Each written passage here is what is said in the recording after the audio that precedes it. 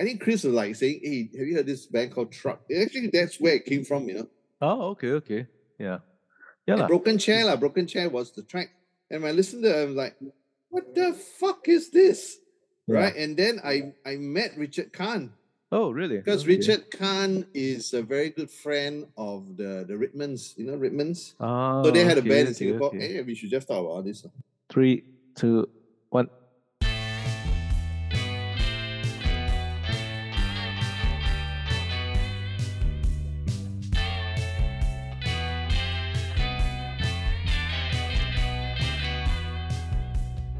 Hello and welcome to another episode of Lion City Rock, the only podcast that talks about Singapore's rock music scene with, me, that's Chris, and of course my co-host Kevin Matthews. Say hello, Kevin.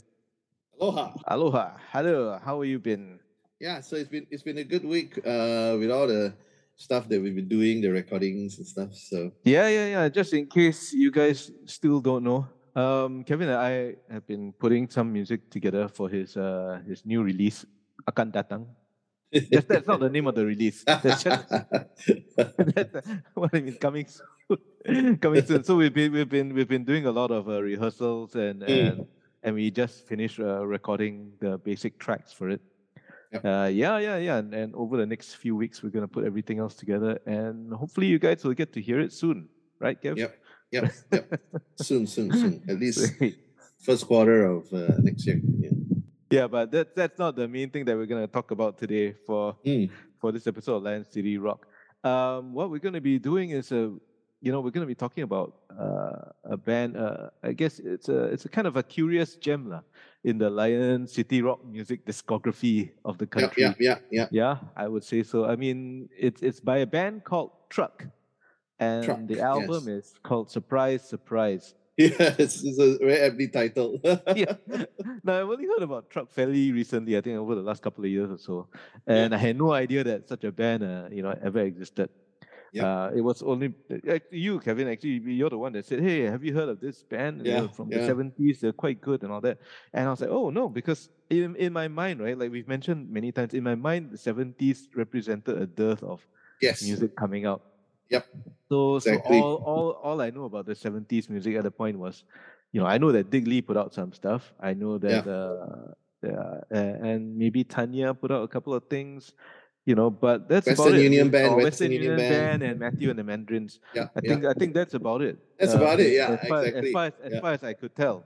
I didn't know that there were any other things coming out, especially an album like this, because the music on this album is very, very far out, as they would say at the time. Yeah, far out. Yeah. So it was quite interesting. I mean, when I tried to go online, though, I couldn't find a lot of info about this. Not much, lah. Not much, right? Yeah. So maybe, Kevin, I think before we get into the album proper, I think this one has a kind of a bit of a interesting background history. Bit of a story. Yeah. So I mean, for me, because I first heard about this, I think, from one of Eric Khoo's sons, Christopher. So right. all of his sons, they are all really big music fans and really deep cut music fans. They listen to a lot of stuff and from everywhere, and they really know their music. So I think Chris may have mentioned to me that, hey, have you heard this band Truck? Same thing, right? Have you heard this band Truck? And right, so then basically the track was online. YouTube is Broken Chair, right? So I was like totally like bamboozled by it, right? It's like, wow, what is this amazing song, right? What is this? Yeah. And who is this band? And you looked at it and said, isn't that Jay Shotham? Jay Shotham, yeah. A Singapore band. Yeah, you can recognize Jay Shotham straight because I met him before when I was a kid. Right. So I kind of knew who he was. So then after doing some digging, I realized it's actually the October Cherries. All right. So that kind of brings us into understanding then who the fuck were the October Cherries, right? So to be honest, right, if you really talk about the 60s, for me personally, to me the two really big bands, significant bands of the 60s, Singapore bands, were really, to me, the Quest and October Cherries. Right. Okay. as far as their worldwide reach. All right. Because okay. the quest, you have people from overseas talking about them and so forth. Same thing with October Cherries, right? So I still remember this funny story that we had when I was in England with the typewriter, and we were in Plymouth, I think. And then going through this old used record store, and guess what we found? October Cherries album, the first album. What? Really? Meet the October Cherries? Yeah. Wow. Okay. Yeah, exactly. So I'm saying, like, hey, right, we got any other Singapore band all the way out here, the Singapore, in Plymouth, October Cherries. So that's what I mean, because I don't think there are any other kind of, band of as big as the bands were in the 60s and the 70s, 60s, mainly Singapore bands. But the kind of overseas reach that, Quest and the October Cherries had is quite unmatched, in my opinion. Right. So October Cherries, actually, I also there's some kind of personal insight thing, because I also managed to spend some time with Peter Diaz, who was was lead guitarist in songwriter in October Cherries, as well as also I had maybe spend some time with Richard Kahn, who was the drummer of October Cherries. Right. And of course, like I said, I met Jay Shortham, but basically as the leader of the band, when I was a 15-year-old. So that kind of is a kind of a personal connection in a sense with the band. But the background of the band is that originally they started out as the Surfers, which is kind of a strange name by that time. But my understanding is that, Peter Diaz, when I talked to Peter Diaz, he was saying that was the band originally, that's what they were in. It was basically Peter Diaz. It was the guy, the other guitarist, the rhythm guitarist, Benny Xiao, who was also and also he had a brother, who was Paul, I think, right? Right. Oh, sorry, cousin, Benny's cousin, who was like the bass player, and he was like the leader of the band. And I think what happened was that Jay Shortham basically kind of, I think I was reading an interview with him online, and he said he kind of stumbled into a rehearsal session of the Surfers. And then joined to become the singer. Okay. Then he became right. So then he replaced the original singer, whoever that was, right? And then later on, the band, the Surfers, was so-called taken over, in a sense, managed by Jay's brother Bao. So basically, they basically controlled it, right? And then they basically they changed their name to October Cherries later on, to kind of to be in tune with the so-called psychedelic movement. So I think by 68 they had changed the name to October Cherries. Surfers, did they play? I'm assuming that because they had such a name, they're playing surf. I guess so. I've never really heard any Surfers music. I don't know whether it's available on YouTube, but I don't think I've ever found any stuff. Did they record anything? Yeah, I can't remember who. Wait, there was a track. Hang on, I know I have it here somewhere. Hooray for Hazel, is that them? I have no idea.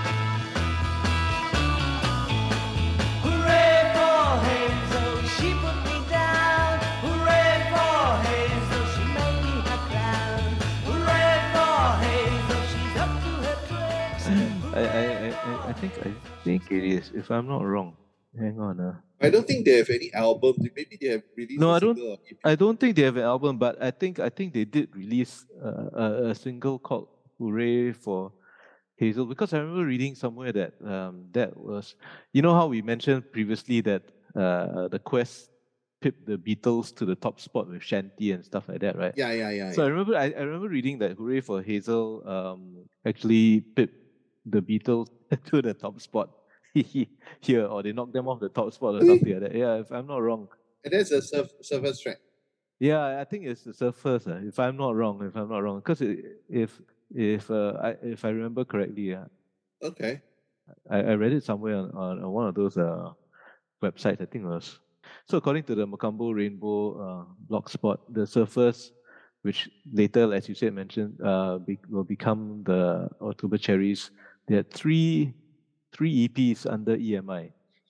Hooray for Right. Hazel. Yeah, and then Yeah, you're right. It's outsold the Beatles. That's right. I'm looking at it now. Okay. This interview that he did with Ear Candy. Okay. Yeah. Ear Candy Mac. So so it kind of like, so that's another instance in which Right. quite interesting lah. I mean, I just thought it was very interesting that, like, here's a band, right? I mean, technically speaking, they are an up and coming band at this point in time. They were kind of like a big name like the Beatles in terms of sales or whatever, like similar to the Crescendos beating Connie Francis, Correct. and all that, right? Yeah. No, I mean the if you read the interview, this Ear Candy interview, I mean he goes on and on, Jay, about the music piracy lah. So okay. Basically, because as far as he's concerned, they sold a lot of records, but most of them were pirated records. So they didn't see any money lah. Yeah. Also, the other thing noteworthy about October Cherries is that they also had their own label. Right. Called Baal. EAAL. Right. Like the deity. It's a play on. No, but it's kind of like a play on his brother's name, I think. His brother's name is Baal, B-A-L. Oh, okay. I guess it could be short for something, Balakrishna or whatever. I don't know. But so he just added another A and it became right?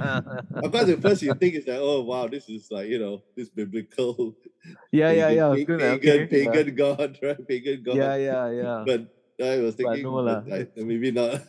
But I mean that's quite a unique thing, right? Because like I think like even before, I think this was even before, could be that the Rolling Stones had their own label. Oh, right, yeah. Rolling Stones, 1970, 71, right? So I think this was like 68, 69, whatever. But it's quite interesting because according to Jay Shotham in this interview, he says that why it came about is because EMI refused to release their albums in Europe. Right? Okay. So because they're saying no lah, nobody wants to buy a Singapore band. Yeah. So they released it under their own. Yeah, that's a kind of thing that you see a lot of from the musicians from that era as well. Like even in the 80s. So basically I think they were quite a serious band, October Cherries, in the sense that their manager, their label. So and also probably the timing was terrible because they kind of came out right as October Cherries towards the end of the 60s. And that was when the government started to, clamp down. Yeah. Right? Yeah. So because the government clamped down, they basically decided to leave. And they actually left Singapore. So then I think they went to UK first, October Cherries, but couldn't get anywhere. So I think they went across Europe and managed to get signed with EMI Belgium. Wow. Okay. So so if you go to like the Discogs, right, you'll see that the LPs are all released under EMI Belgium. Wow. Right. And also some of the releases in our space here is basically on Baal. Right. So it's just distribution for that territory. Right. So they had one album, the first one, the October Cherries, and then they had a covers album which did very well in Europe called World Hits. Yeah, that's what it's called. So I think it's released in 72, 73. So did very well. So they were doing quite well, touring and everything. And then following that, they released Dream's Cellar. That's the album. See, so that's the full album with Peter Diaz and everything. All right. Okay. And then what happened was that Peter Diaz, I think they had a falling out or whatever. Right. Which I'm not sure what the details of are. Okay. And then he left the band. Okay. In 74 around there to join a Belgian pop group called Pebble. Pebble. Yeah, Pebble. Right.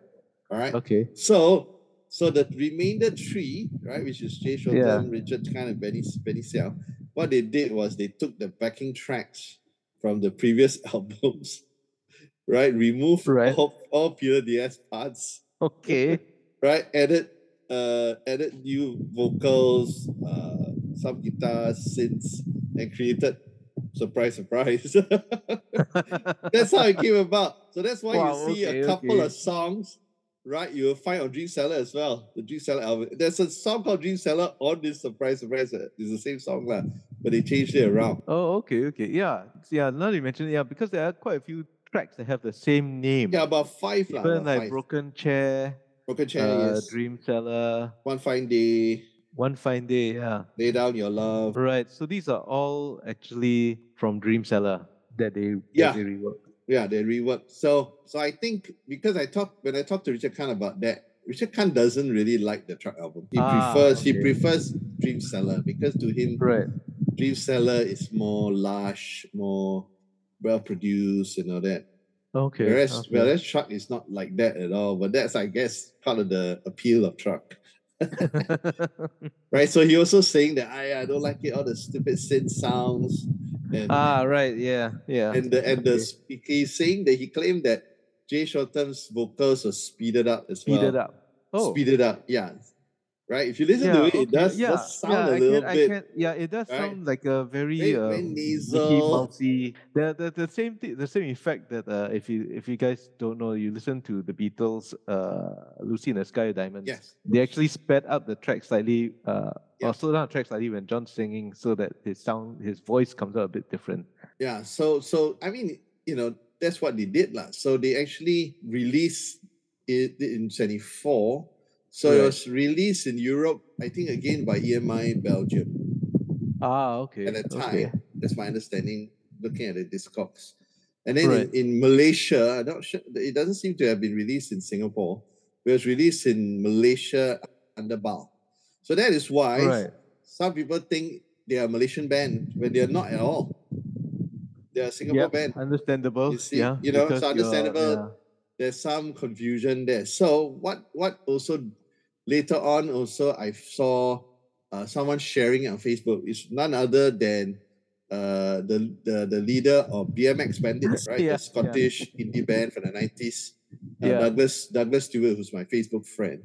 Right. And he shared one of the tracks from this album. Really? Wow. And he was like going on about what a fantastic, like, rare treat this is. Right. Then he said Malaysian band. Then I corrected. No, there was some Singapore. So he's a huge fan, and then you realize you realize, oh shit, you go do some more research, and there's so many people who love this album. Yeah. Right. So in fact, right, if you there's an article that I found online. It's actually from this renowned magazine called Record Collector. Okay. Yeah, so this is an article from August 2011, like more than 10 years ago. And the article is called Trip Around the World. So basically, highlighting like these are amazing kind of psych rock gems you can find from around the world. And they gave like 3 paragraphs to this album. And this article, like Record Collector, is quite a well-known one amongst record collectors, obviously, right? So that tells you a lot, right? If you have these kind of overseas mags and websites who are highlighting trucks, right? Yeah, it means it's got some cachet. This is quite difficult to find. I mean, online, if you look at Discogs or even Amazon, the album will cost you upwards of $400 or something. Oh yeah. People are asking it's a rarity. It's a rarity for the It's interesting.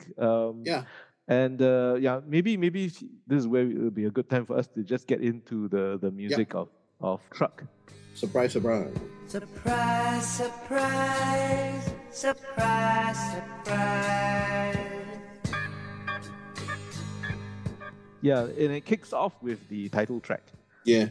Surprise, which starts off. Okay. Here's the thing, right? So because this is based, or rather, this is, ostensibly using the backing tracks from the October Cherries. A lot of people comment about the psychedelic rock and all that, and they really, really try to play it up. And the first thing you hear on this thing is the vocals coming in. It's very like a very ethereal, very it reminds me of bands from 68, 69 during that period, when they're trying out all these new sounds and stuff like that, and the synthesizer sounds comes in as well quite early on in this song lah. Surprise, surprise. It starts off very slowly before it moves into a very pseudo funk rock kind of vibe. Yeah, it's a bit of a rocker once you get past that opening. The intro.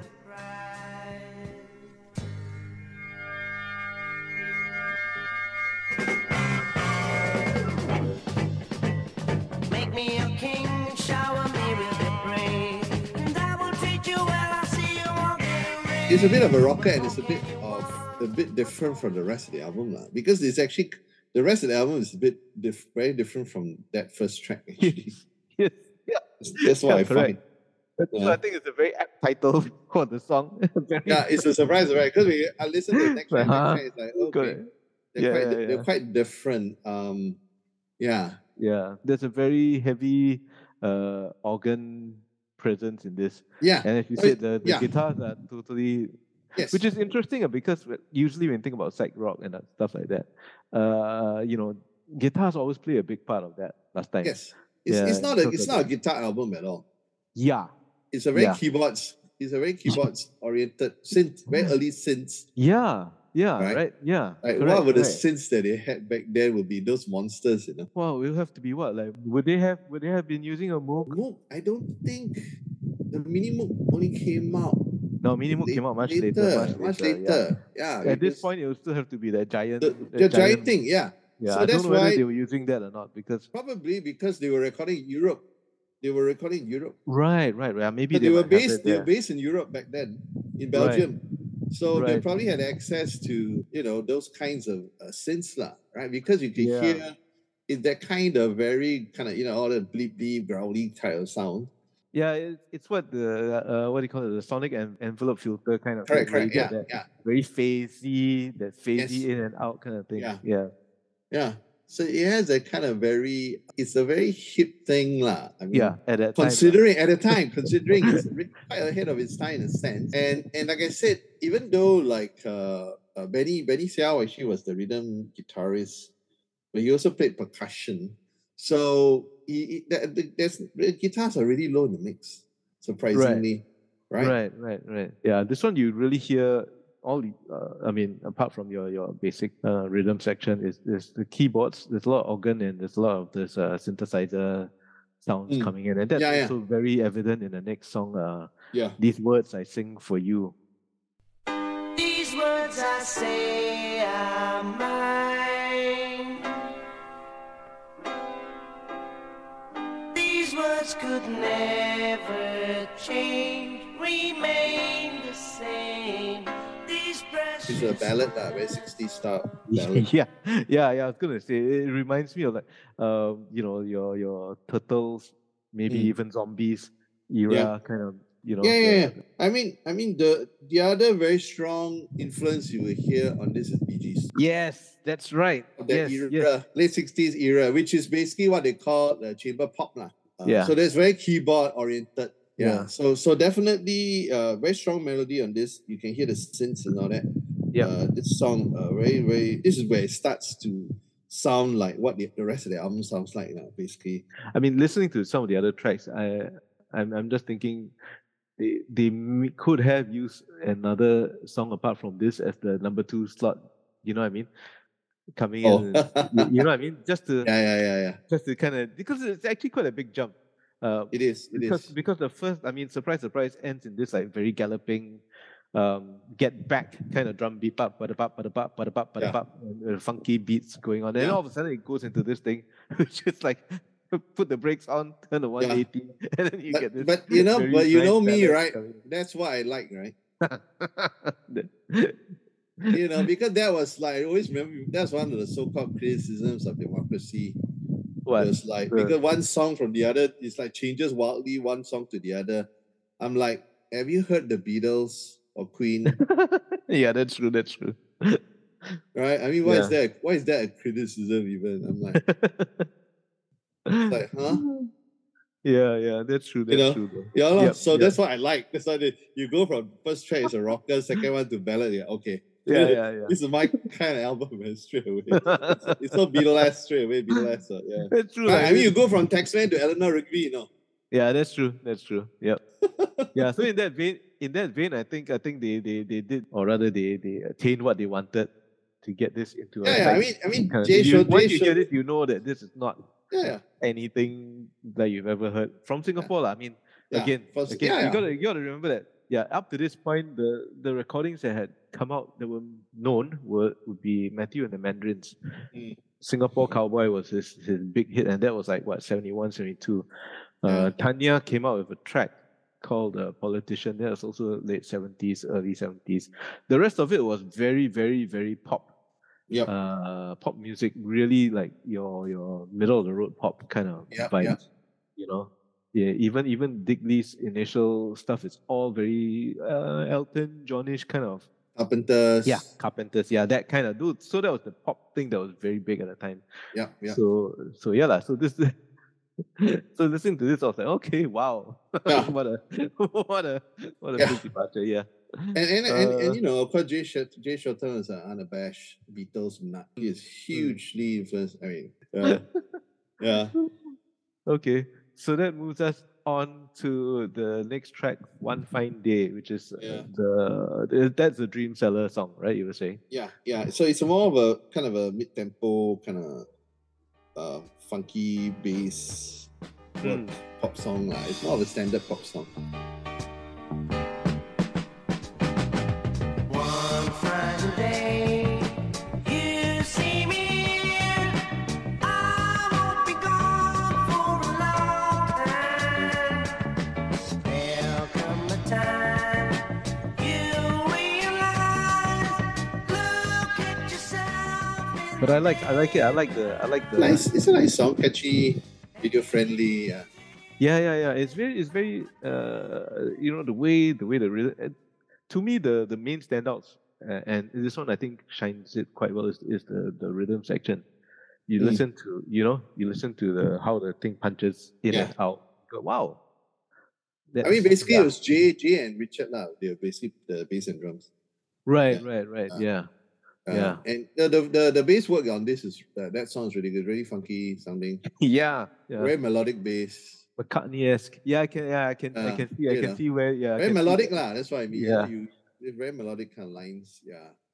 Yeah. You know, so it's a very kind of I say standard in the sense that that's the kind of pop song you kind of get, but that's not meant to be a put down lah. I mean, that's really that was the quality of kind of pop songs that you got that those days lah.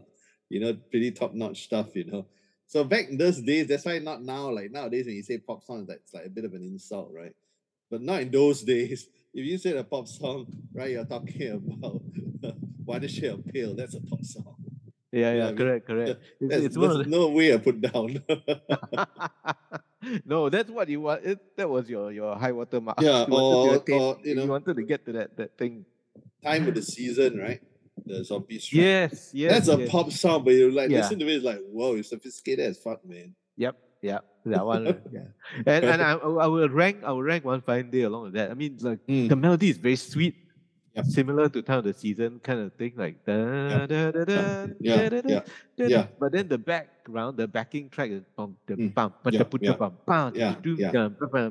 which is wow, you know, which is what I like. I mean, I like this how you can take two very technically very incongruous elements, right? But then you put them together in this one, it's like wow, okay.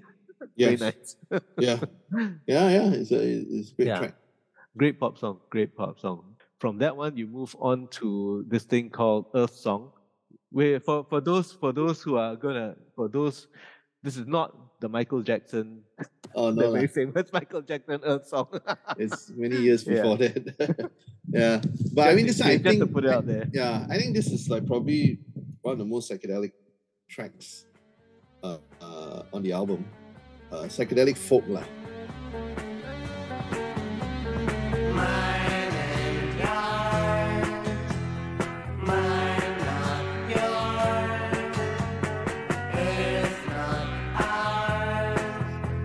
Star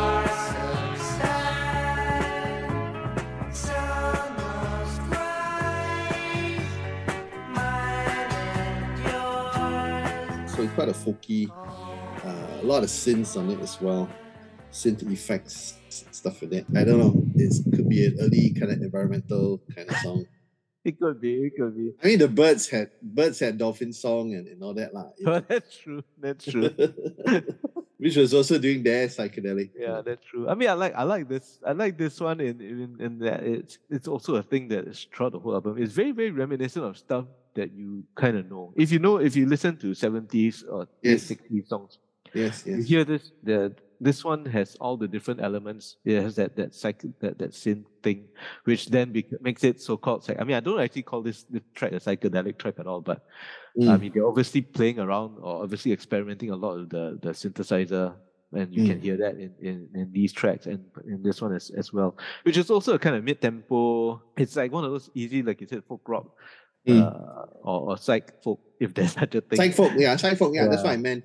I mean, psychedelic, there are different ranges as well. Yeah, of course. But there's also the kind of the psych folk. So this one fits into that view quite easily, quite well.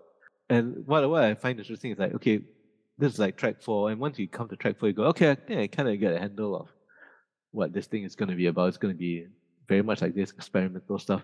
But then you get to the next track. Yeah. Which is Broken Chair. Broken Chair. So, like, I mean, Broken Chair is probably my favorite track on the album and one of my favorite songs overall ever, right? It is such a, I don't know, I just find it's like in its own space, right? It starts out with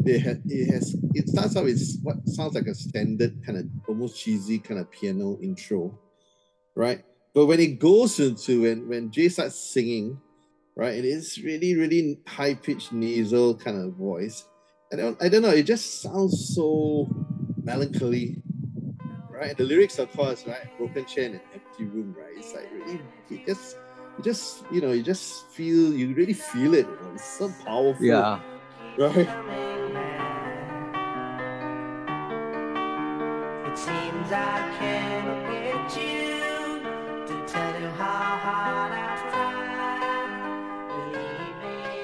Believe me. At the end of each line of the chorus has that augmented chord. It goes into that, It's so distinctive. When you hear it, it's like, wow, it's like, it's so distinctive. I mean, for a ballad, it's like going all out, it's so distinctive. Yeah. When you hear it, it's like, wow, this song is so special. Yeah. Right? Like I said, this is the first song I heard on the album. Right. And it was like, it blew my mind, man. It's like, what is this? Yeah. Broken chair in an empty room.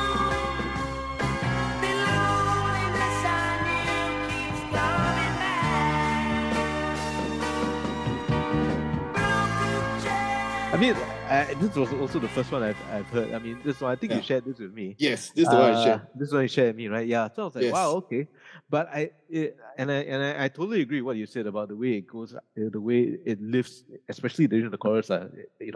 It's like, wow, okay, bam, okay, now we know we mean business kind of thing, right? Yeah. But I think that's also why I would say out of all the tracks on the album, this is the so-called most normal sounding pop rock track in a way. Yeah. Right? Which kind of like set the tone for me, right? So when I finally heard the rest of the songs, I'm going like, wow, okay, this is like so different. Again, one of those things where it's like, it's just so different from the other tracks on the whole album, which was like, okay, right. very eye opener. Yeah, you would imagine that, back then if they had like proper like marketing and promo, this would have been a massive hit. Yeah. Right? You listen to the song, man, especially like in 1974. This will stand shoulder to shoulder with any of the other. Yeah. If you talk about Europe, right? What was going on in Europe at that time? What early ABBA?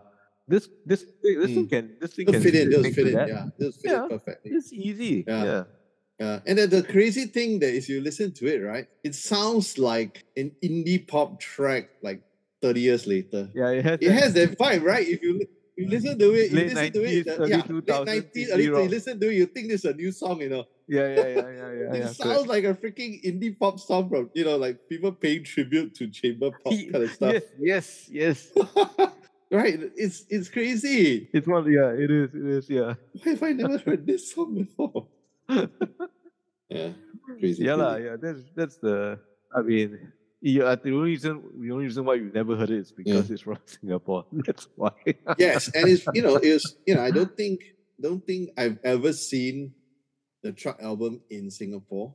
No, I don't think you would be able to see it here. Because back in the day, never seen this album before in Singapore, right? Crazy when you think about it, right? Yeah, I'm just wondering if did it even make any not headlines, but was it even on the radar here at that point in time? I don't think so. If they were over in Europe, and the whole being a band boy is a bad thing attitude over here, I don't think this would even have come up with No, I anybody's. don't think so. Yeah, it's crazy. Yeah. Yep. It's like, it's like there's so much good music, right, up there, and from Yeah. whatever era, right? But Yeah. it's like you've really got to dig deep to kind of find something like this. I'm so glad that I've discovered that it's actually streaming now, so people can discover it now. Yeah. Yeah. Broken Chair, to me, is a highlight of the whole album. Yeah. But that's not to say the rest of them are slacking out, lah. No. Because if you go to the next one, it's also another slow beat. Next one's great. Yeah. It's called "This Is Our Love Song." Flying on the wings of the sun, whirled into another world, wondering if you'd come. I was born to be yours, you were born to be mine. We were all born to be one in the family. This is a love song. It's great. Yeah.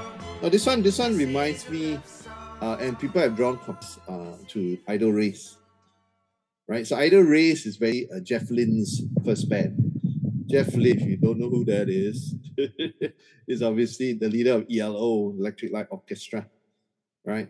So, and he of course is another huge Beatles nut. So it has those vibes, the synths and the strings and very Beatles. The swooping, Yeah. kind of string thing going on, right? Correct, yeah. Reminiscent of the Very, Beatles, late '67 era kind of stuff. Yeah. Yeah. So I mean, if you've heard Idol Race before, it's very much Again, like that, very Jeff Lynne kind of thing. I think a lot of people like to pigeonhole Singapore pop music or whatever as a certain kind of sound. Yeah. Even from the 60s, right? So you get your crescendos, it's a girl with in the Quest, it's always that guitar Instrumentals. Instrumentally strong kind of track. Yeah. Even if you got like your Keith Lock or Vernon fronting the band, it's still people always listen out for that kind of thing, And as you go on, I mean, even October Cherries, right? They had a specific kind of sound, so to speak. Or Stray Dogs. Stray Dogs had that very bluesy R&B at that point in time kind of sound, which is guitar based and all that. Great. This one is one of those that just we can do all kinds of different stuff.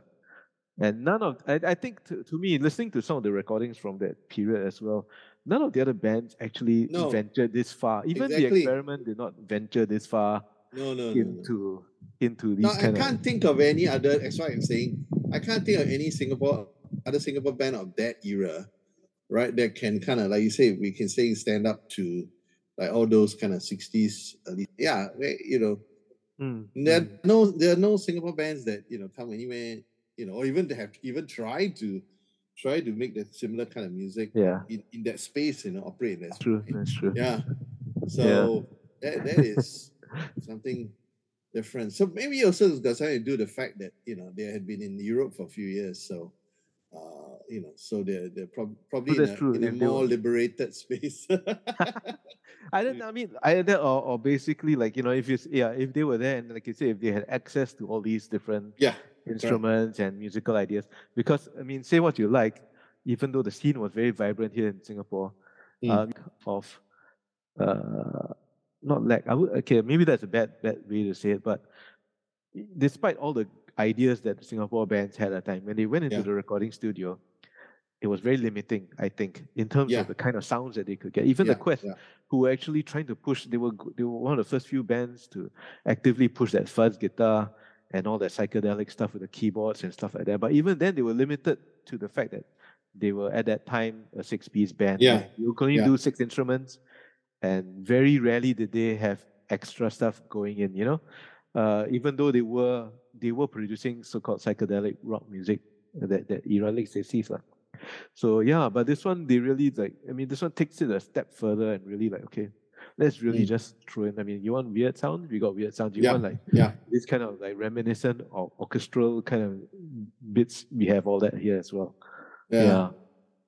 So I think it's a real pity that because Jay Sheldon passed away not that long ago actually. 2019. True. So and then of course the one after that, is Dream Seller. Dream Seller, which is a weird song. It's kind of quirky. As I sit and watch the world outside, I notice all she does is turn and cry. Then I shift my gaze upon your face, upon your simple face, I see the light.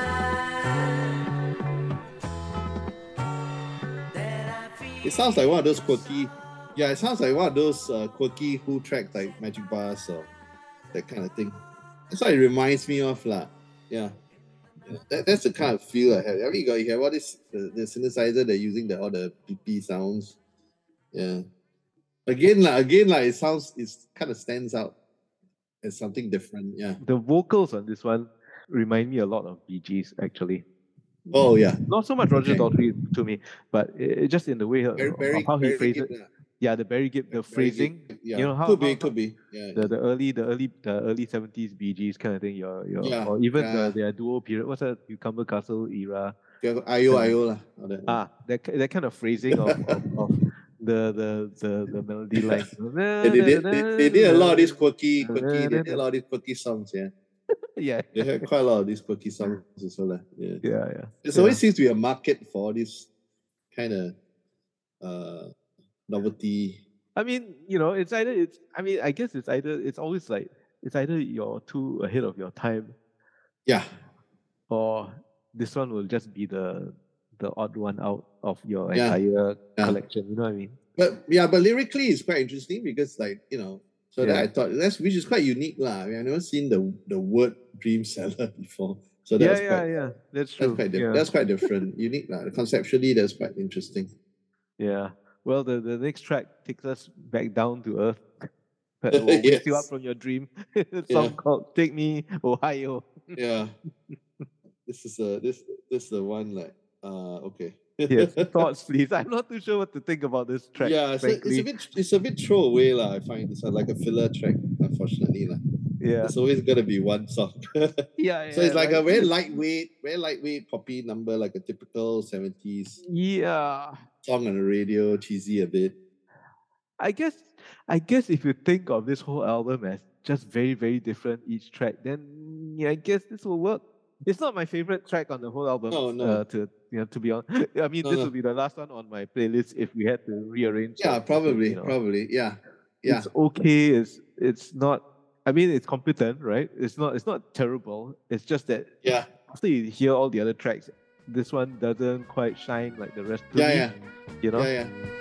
Take me Ohio, the day I arrived. Roaming your streets alone, I turn round and laugh. It seems so strange, I feel I've been here before. Trees seem to bow and say, never gonna let you go. But when you consider the method in their madness when they were cobbling tracks together, you're bound to kind of get one kind of slip through the cracks in this way, lah. Right? If you think about the modus operandi, right? They are taking backing tracks. They're not recording new stuff. Right. They're taking backing tracks, so they're just taking whatever they have. Right. And see what you can do. Then they see what you can do, lah. So, Yeah. That's true. I suppose. Considering all that, 1 out of 10, okay, lah. That's a good ratio to have, lah. Yeah. Okay. Doesn't matter now that I have gone. Choose the one that's dear. Remember always I should wait. My heart desires you. Close the door if I should call. Yeah, Lay Down Your Love. Also a Dream Seller title. Yes. This one redeems the journey of the album. Yeah, this is a great song. Very, very of the time. So it kind of reminds me of when I first heard it, I was thinking, wow, this sounds like something from Paul Williams' first kind of solo album. It has a kind of folky ballad, yes, very melodic chorus. You have mellotrons, synth sounds and all that. Yeah, very, very nice. Paul Williams, that's a good comparison. I was thinking of like who I mean, I'm sorry that we have to keep using all these references and stuff like that. But we, that's what we all do every time we do music. Like, oh, I think you like this because it sounds like this other band. Right. Yeah. So Paul Williams is a good reference to that. Yeah, I was just thinking it sounds because again, what like it sounds very familiar yet not. Yeah. In terms of the instrumentation, it sounds very familiar. You've heard this kind of piano bam dum dum kind of the punctuating the beats piano going on, and then that melody line, his voice again just going up and down. It's very nice, smooth sailing across. It sounds like that to me. It's like you're sitting down. It's a lazy afternoon, and you're feeling good. Maybe you're by the water or something like that. This is the kind of song that works well for it's a ballad, of course. Easy folk. It's very easy. Yeah, let's just enjoy the moment and chill kind of thing. Yeah, to me lah. Yes, agreed. Yeah. Of course, that brings us to the last track of the album, which is Love Blooms. Hang on. Yeah, Love Blooms Over All Over Me. All Over Me. Yeah. Yeah.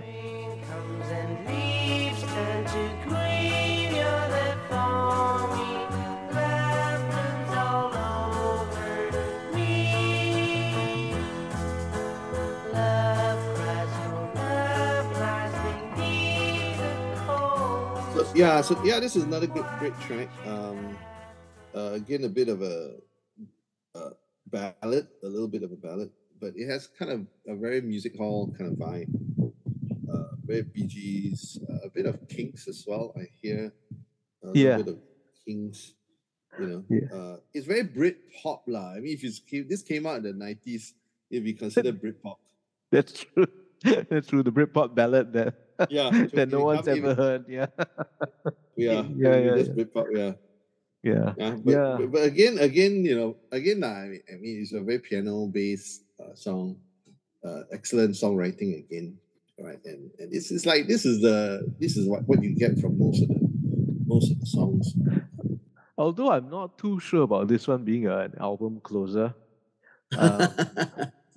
Because I mean, okay, let's face it, a majority of this whole album is ballads, so or mid-tempo kind of beats. Yes. Right. Yes. So you're going about literally about six out of the 10 songs are ballad, mid-tempo kind of thing. Yeah. So it's a very ballad-heavy album.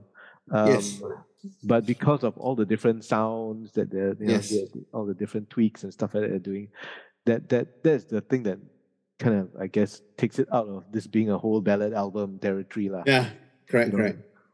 And as much as I like this as a it's a very nice. I mean, if you go by a title, you can tell that it's kind of a love song of sorts, and it's very nice. But I'm not too sure about this like ending off an album that began with something like surprise. It's just very left of center to left field, right? I may have used Broken Chair at the end just to kind of like center things. That's my take, right? Center things down, because that is, like you said, the biggest hit or the biggest, most easily accessible song. So you start off with that very, very quirky beginning, and then you end off with something that everybody can, love and enjoy, and also so slightly faster than this one. To me, this kind of the album kind of like dips in terms of its tempo towards the latter half of or side B lah, basically. We've really mentioned now that this is kind of cobbled together. I mean, I'm trying to figure out the intent, because the circumstances in which the circumstances in which it came out of, it seems very strange, lah, right? It just seems to be a very weird. I guess it's a side project of sorts. Yeah, I Right. mean, Wikipedia called this a spin-off. Spin-off side project, I guess, Yeah. But it's almost like a one huge happy accident, in a sense. I mean, Right. yeah. I mean, that's a good thing you mentioned that, because I'm just thinking, did they actually intend for this to be anything? Or did they go Yeah. like, well, we've already recorded that album, but now that we've changed our modus operandi, right? I mean, like, Peter is no longer with us, Yeah. and we want to show off our so-called new sound, Yeah. or who we are as a new thing. Let's just do it Yeah. like this, and Yeah. this is who we are. As opposed to like, no, this is where we are, and this is what we want to do. Blah blah. Or were they still thinking, maybe the October Cherries can be the October Cherries again? We'll just put this out just to see what happens. Yeah. Like a test bit, those kind of like screen test, test screening kind of thing, where you see whether people will like it or not, and then if not, then fine, we will try to fall back on to, regular stuff. I don't know, maybe it could be something like that. Yeah, I mean, I think, okay, so when I, spent some time with Peter Diaz, he never ever talked about Truck, of course, right? So, but of course, Richard Kahn did talk about it. But I think my sense of it was that, after Dream Seller, there was no October Cherries for a while, I think. Right. They had these other bands. They had another band called Funkgus. Funkgus. F-U-N-K-G-U-S. Fungus. Yeah, Fungus. You got to love that shit. Fungus, yeah. So Right, I think they will cover singles. I mean, I'm looking at the discography. They have like a song called Man with a Gun. Okay. It's in the same theme, Assassination. And then they also had some other name. I mean, this is all Jay Shortham, lah. Right. Jade and Pepper. But I think Benny and Richard also were in Fungus. If I'm not wrong, lah. Yeah. Right? Okay. So I think they were. I think when they did get together again as October Cherries, much later. I think in the 90s. But I mean, we mentioned about why perhaps this thing didn't get enough traction, and I'm gonna put you on the spot and ask you. Yeah. Do you think it's because of the cover? Cover. I mean, the cover is weird, lah. The cover is weird. But like I said, this whole album, I don't know, comes across like a contract obligation fulfillment. I mean, I'm just speculating. Oh, right. Yeah. It's as if okay, we have one more album we need to give to EMI Belgium. I mean, that's the feeling I get. I mean, I don't know whether that's true or not, but it's just my take on it, lah. Yeah. It has the feel on it. So like the album cover is like. The album cover looks just very. The photographs are so weird. Okay, so the album right on top of the cover is the three faces, right? All looking off into that very indie. Richard Kahn looks okay, but the other two, I don't know what the hell. He looks alright, but the other two look like I have no idea what. Just like, okay, worst possible angle, worst poses, worst angles, and then just put it here, and then the bottom half, filling up 2/3 of the bottom, is a picture of a sea. Like the ocean, and the word truck coming out like in the Superman font, that old Superman font with the big blocks and stuff like and then that's it, right? So it's just truck, and then surprise in very, very small letters. Very small. Very small. I mean, you don't really notice it, yeah. You can't even see it if you just glance at it. And on the back, it's just that ocean picture with the words truck, but in reverse form. So it looks as if you're looking from the back side of that block of word, the word blocks. And it's very, very, I don't know. I mean, considering that a lot of people call this kind of thing like psych rock and stuff, this cover is. It's not psych at all, lah. It's honestly. You listen to the album, it's really not a psych. No, it's not. I don't think it's psych. I don't think it's anything to do with. I guess the main basic roots would be that chamber pop thing. Yeah. But of course, with all the different experimentation and stuff, and the fact that they did not have any major guitar thing, kind of takes it out from that. having said that, I mean, again, like, if you are buying public at that point in time and you go to the record shop, I want to look for something new. And then you see this thing, right? You haven't heard any of the tracks before. I mean, I mean, frankly, I'm not sure if anybody would be like, oh, this looks interesting. Let's try it out. Mm. You know, and Yeah, that could yeah. be I mean, one of if the you reasons pulled why- it out of Yeah. a stack of The rack, records, right? you're Yeah. like, put it down again. Right? Yeah. The colors are awful as well. The green color, and yeah, this very sickly yellow. lime green yellow type. I don't know what they're trying to do. So weird. It's such a weird. I mean, that's why it's a cult hit, I guess. That's a good way to put it out. Yeah. To say the Yeah. So least. no. So basically, I guess because they broke up once Peter Diaz left. So that I think that's why possibly that this was a contractual obligation. Or just reading some of the reviews, like on Amazon, where this thing is it's listed on I think Amazon for as well. $400. No, this one is a very reasonable. The CD because it was Yeah, actually this released. the CD, yeah, not the vinyl. It was reissued. It was reissued by this Spanish label called Gearsen, Guerssen. Right. Okay. 2004, 2005. Okay. Yeah. So the CD is going for quite okay lah. It's like $28 to $30 Okay. something dollars. That's all right. And there's a Japanese review. Right. Which is given that Malay. I mean, this is translated because he wrote it in Japanese, right? Yeah. So he says he says, given that Malaysia has been a long British territory, I also feel that these guys are more than that. I want to look forward to more of this kind of future work, which is interesting. Yeah. Too bad. Unfortunately, that's not happening. Yeah, that's not happening. Yeah. But But I think it's amazing, right? Yeah. Yeah, it's good. I mean that it's interesting to see that this kind of reach is possible. So maybe who knows, right? Yeah. Time goes on, and then this thing becomes this thing that was ignored at the time becomes a gem, a rarity now that people kind of dig and kind of like. And I mean, if it's not, and if it's being streamed somewhere, then people will be able to hear it. Yeah, and that's good. So I mean, have any of you guys ever heard of Truck or heard Surprise? Let us know what you think of the album. We've shared our thoughts with you. Now is your time to share. Or the other thing is that if you come across, or if you have any of your own kind of underrated, obscure, rare, favorite Singapore album out there, right? Now is the time to let us know. Yep. And then maybe we can also check them out. Yeah, I mean, that's the kind of thing we live for this. We live for these moments. Yeah, exactly. Yeah. I mean, to me, like I said, I never heard of them, and only until recently. So it was such an eye opener for me to. I mean, it's extremely obscure. It is. Yeah. So but now that it's available online, I mean, you can go to YouTube. Somebody has put up the entire album in its full length, and of course it's streaming.